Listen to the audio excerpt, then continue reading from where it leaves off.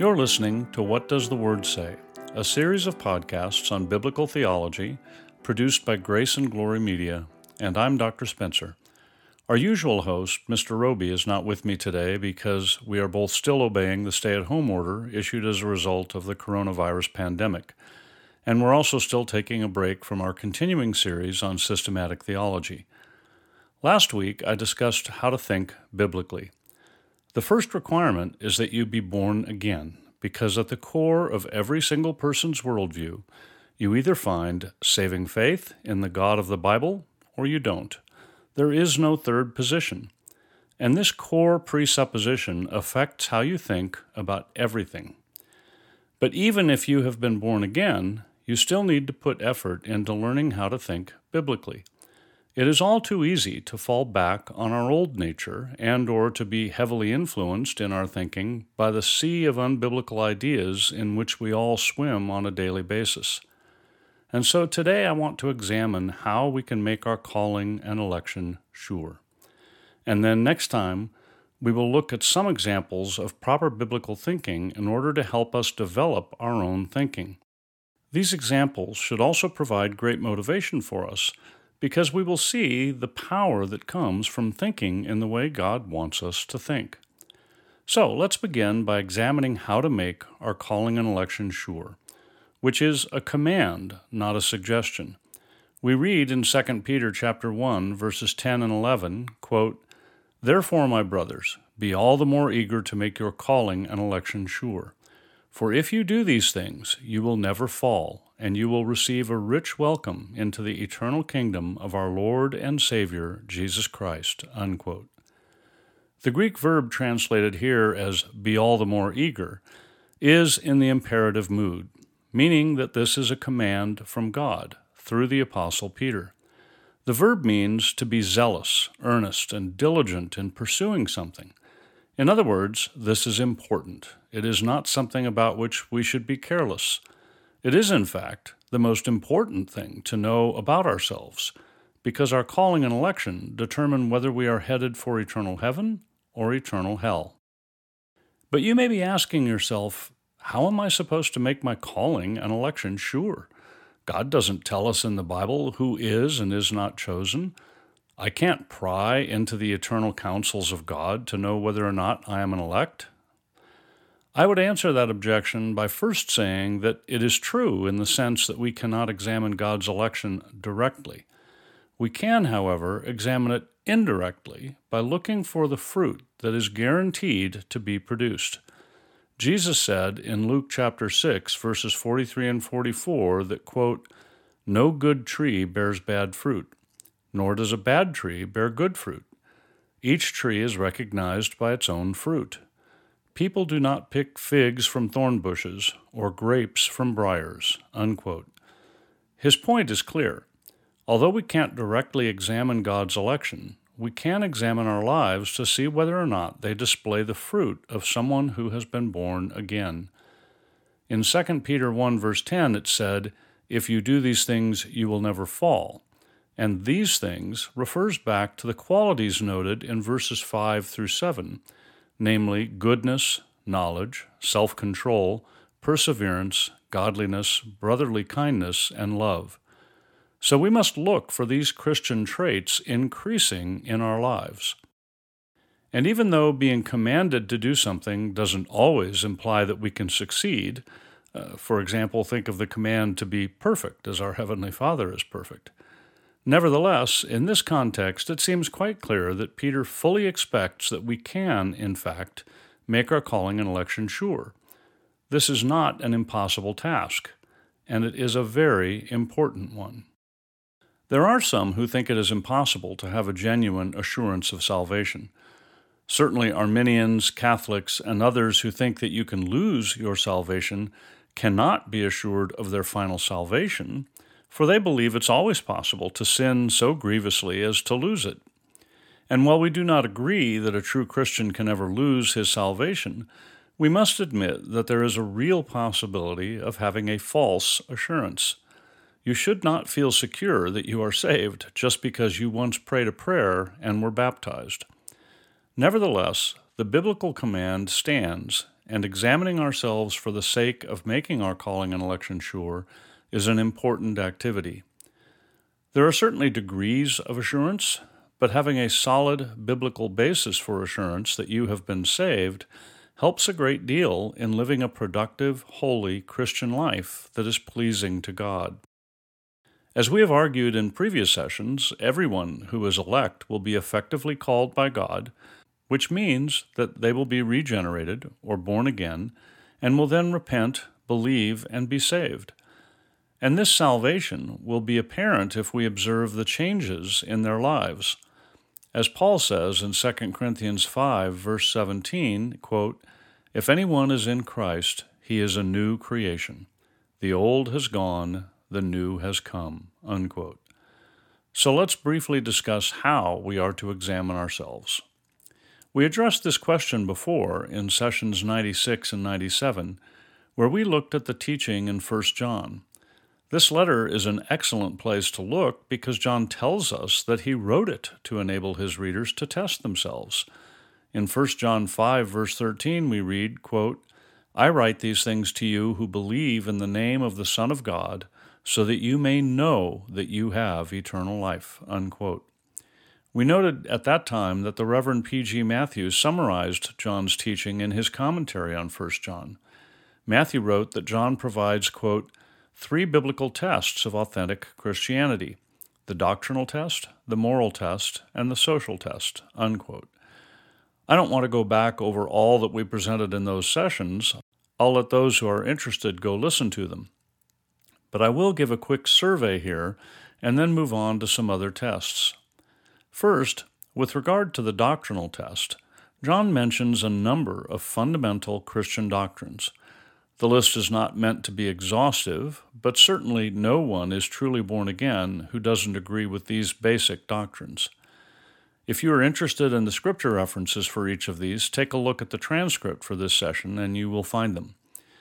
John mentions the following doctrines: the eternal deity of the second person of the Trinity, the fact that Jesus Christ is truly God, that he is truly man, that he is perfectly holy, that he is the promised Messiah, that men are all sinners, that Jesus is the atoning sacrifice for our sins, that he has promised eternal life to his chosen people, that we are the children of God, that we must love our brothers, that his children will all be sanctified, that we have union with Christ, that the Holy Spirit dwells in believers, that Jesus truly died on the cross, and that obedience to him is necessary for a Christian. Second, with regard to the moral test, in 1 John 2, verse 3, we're told, quote, "We know that we have come to know him if we obey his commands. The man who says, 'I know him,' but does not do what he commands is a liar, and the truth is not in him," unquote. This is a very bold and crystal clear statement. John is not talking about sinless perfection here, but he is saying that a Christian's life will be characterized by obedience. If we claim to be Christians, but just go on living however we please, we are liars. And in order to obey Christ, we must know what he commands. In other words, we must know his word, the Bible. In fact, anyone who has truly been born again will have a desire to know what the word says. It's a very sad commentary on the modern church that most professing Christians have never read the Bible all the way through even one time, let alone made a lifetime habit of truly studying the Word of God. Third and last is the social test. We read in 1 John 1, verse 7, quote, "If we walk in the light as he is in the light, we have fellowship with one another," unquote. And we are told numerous times in the letter that we must love our brothers, and that love must be in actions, not just words. This is not just a call to make friendly small talk after church. It is a call to serious fellowship, to be involved in each other's lives, praying for one another and helping one another in concrete ways. It includes rebuking and correcting when appropriate, as well as sharing in material possessions and using our individual gifts for the good of the body of Christ. Christians cannot live as individuals who float around as they please. They are to be part of a local church family and to be heavily invested in one another. So the letter of 1 John is a great place to start in terms of making your calling and election sure. But the entire New Testament is filled with tests we can apply to ourselves. Let me give just a small sampling of the other tests. In John 15, verse 10, we read that Jesus said, quote, "If you obey my commands, you will remain in my love, just as I have obeyed my Father's commands and remain in his love," unquote. This is just one of many verses in the New Testament that speak of the necessity for us to obey God. We are to be conformed to the image of Christ, and he clearly tells us here that he obeyed. Now don't misunderstand me. Our obedience is never perfect in this life. In 1 John 1, verse 8, we're told that, quote, "If we claim to be without sin, we deceive ourselves, and the truth is not in us," unquote. But if you have been born again, there is a desire to obey God and a sincere grief and repentance and crying out to God for forgiveness when you fail. Just a few verses further down we read in John 15, verse 19, that Christ also said, quote, "If you belonged to the world, it would love you as its own. As it is, you do not belong to the world, but I have chosen you out of the world. That is why the world hates you," unquote. Friends, if you are comfortable with the ways of the world, if you feel at home here, that's a very bad sign. In Philippians 3, verses 18 through 21, Paul wrote, quote, "As I have often told you before, and now say again, even with tears, many live as enemies of the cross of Christ. Their destiny is destruction, their God is their stomach, and their glory is in their shame. Their mind is on earthly things, but our citizenship is in heaven, and we eagerly await a Savior from there, the Lord Jesus Christ, who, by the power that enables him to bring everything under his control, will transform our lowly bodies so that they will be like his glorious body," unquote. So ask yourself, are you a citizen of earth, or are you a citizen of heaven who is just passing through this life? While praying to the Father about his followers, Jesus said in John 17, verse 16, "They are not of the world, even as I am not of it," unquote. So friends, what occupies your thoughts and your desires the majority of the time? Are they worldly or heavenly? Do you spend great amounts of time studying and preparing for your vacation and no time at all studying God's Word? Are you a stranger here in this life? Or is this your natural home? Don't misunderstand me.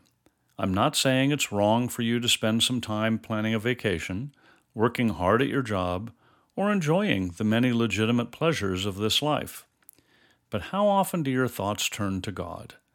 When you step outside on a beautiful spring day and see some new flowers or hear a bird singing, do you instinctively give thanks to God? When you get up in the morning, is your mind filled with all of the things you need to do that day? Or do you take time to thank God for giving you another day of life and health? Do you spend time in prayer and in studying God's Word? If your Christianity only affects your life on Sunday morning and on other rare occasions, then I must say that your Christianity is not real. Brothers and sisters, the Bible is God's only infallible, objective revelation to us. It is our guidebook for life. If you have been born again, there must be a desire to know God, and the Bible is where you turn. That is where you learn about God's purpose and plan and how you can please Him. It is where you learn what He loves and what He hates. It is the way you find the narrow path that leads to eternal life. J.I. Packer, in his classic book, Knowing God, wrote, quote, "Disregard the study of God, and you sentence yourself to stumble and blunder through life blindfolded, as it were, with no sense of direction and no understanding of what surrounds you," unquote. And we study God by prayerfully studying His Word. Don't buy into the illogical and unbiblical modern idea that the Bible is just a record of human interactions with God and human reflections about God. It is true that men wrote the Bible, but they were guided by God. In 2 Peter 1, verse 21, Peter tells us, quote, "Prophecy never had its origin in the will of man, but men spoke from God as they were carried along by the Holy Spirit," unquote. So in fact, the Holy Spirit is the primary author of the Bible. It is God's word to us, and we must believe and obey it. We covered this in detail in sessions 34 through 38, so I won't say any more now. My point in the context of our present discussion is simply that your attitude toward the Bible is a very strong indication of whether or not your claim to be a Christian is true. It is a great way to make your calling and election sure. There is much more that could be said about making our calling and election sure, but let me very briefly summarize what I've shared so far. First, we are commanded to do so. Second, John gives us 3 ways of testing ourselves: the doctrinal test, the moral test, and the social test. Third, we are to be conformed to the likeness of Christ, and the dominant characteristic of his life was one of obedience to God. Fourth, we are not to be worldly. We live in this world, but we are not of this world. Our citizenship is in heaven, and our thoughts should frequently be there. Fifth, our attitude toward the Word of God is critical. We must come to it wanting to know how God would have us live our lives. Our desire should be to please God, not to get ahead in the world. Now, before I go on, let me be perfectly clear that none of us ever live up to the standard by which we should measure ourselves. That standard is high. But we should see in ourselves an honest striving. In Philippians 3, verses 12 through 14, Paul wrote, quote, "Not that I have already obtained all this, or have already been made perfect, but I press on to take hold of that for which Christ Jesus took hold of me. Brothers, I do not consider myself yet to have taken hold of it. But one thing I do, forgetting what is behind and straining toward what is ahead, I press on toward the goal to win the prize for which God has called me heavenward in Christ Jesus." Many of you have heard the story of John Newton. He was an English slave trader in the 18th century who had a dramatic conversion, which started with a storm at sea and led to his becoming an ordained minister. He is perhaps best known for writing the hymn Amazing Grace. A story is told about him near the end of his life, commenting on 1 Corinthians 15, verse 10, which says in part, quote, "But by the grace of God I am what I am," unquote. He is reported to have said, quote, "Though I am not what I ought to be, nor what I wish to be, nor what I hope to be, I can truly say I am not what I once was, a slave to sin and Satan, and I can heartily join with the apostle and acknowledge, by the grace of God, I am what I am," unquote. That is a wonderful statement, to which all true Christians should be able to say, Amen. If you have been born again, God will be working throughout your life to conform you to the image of Christ. You may fall down, sometimes terribly, but the general tenor of your life will be one of increasing holiness and hatred of your own sins. And finally, let me close this topic of making your calling and election sure by pointing out that the current coronavirus pandemic affords an excellent opportunity to do so. How you react to a trial is a very important sign of whether or not you have been born again. If you are a true Christian, you will be able to overcome the natural anxiety and fear that attends difficult circumstances and rejoice in the fact that God has saved you. You will be able to have confidence that God is sovereign and fully in control of the situation, and that He is good and His purposes are good.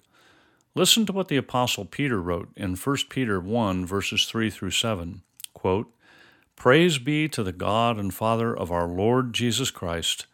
In His great mercy He has given us new birth into a living hope through the resurrection of Jesus Christ from the dead, and into an inheritance that can never perish, spoil, or fade, kept in heaven for you, who through faith are shielded by God's power until the coming of the salvation that is ready to be revealed in the last time.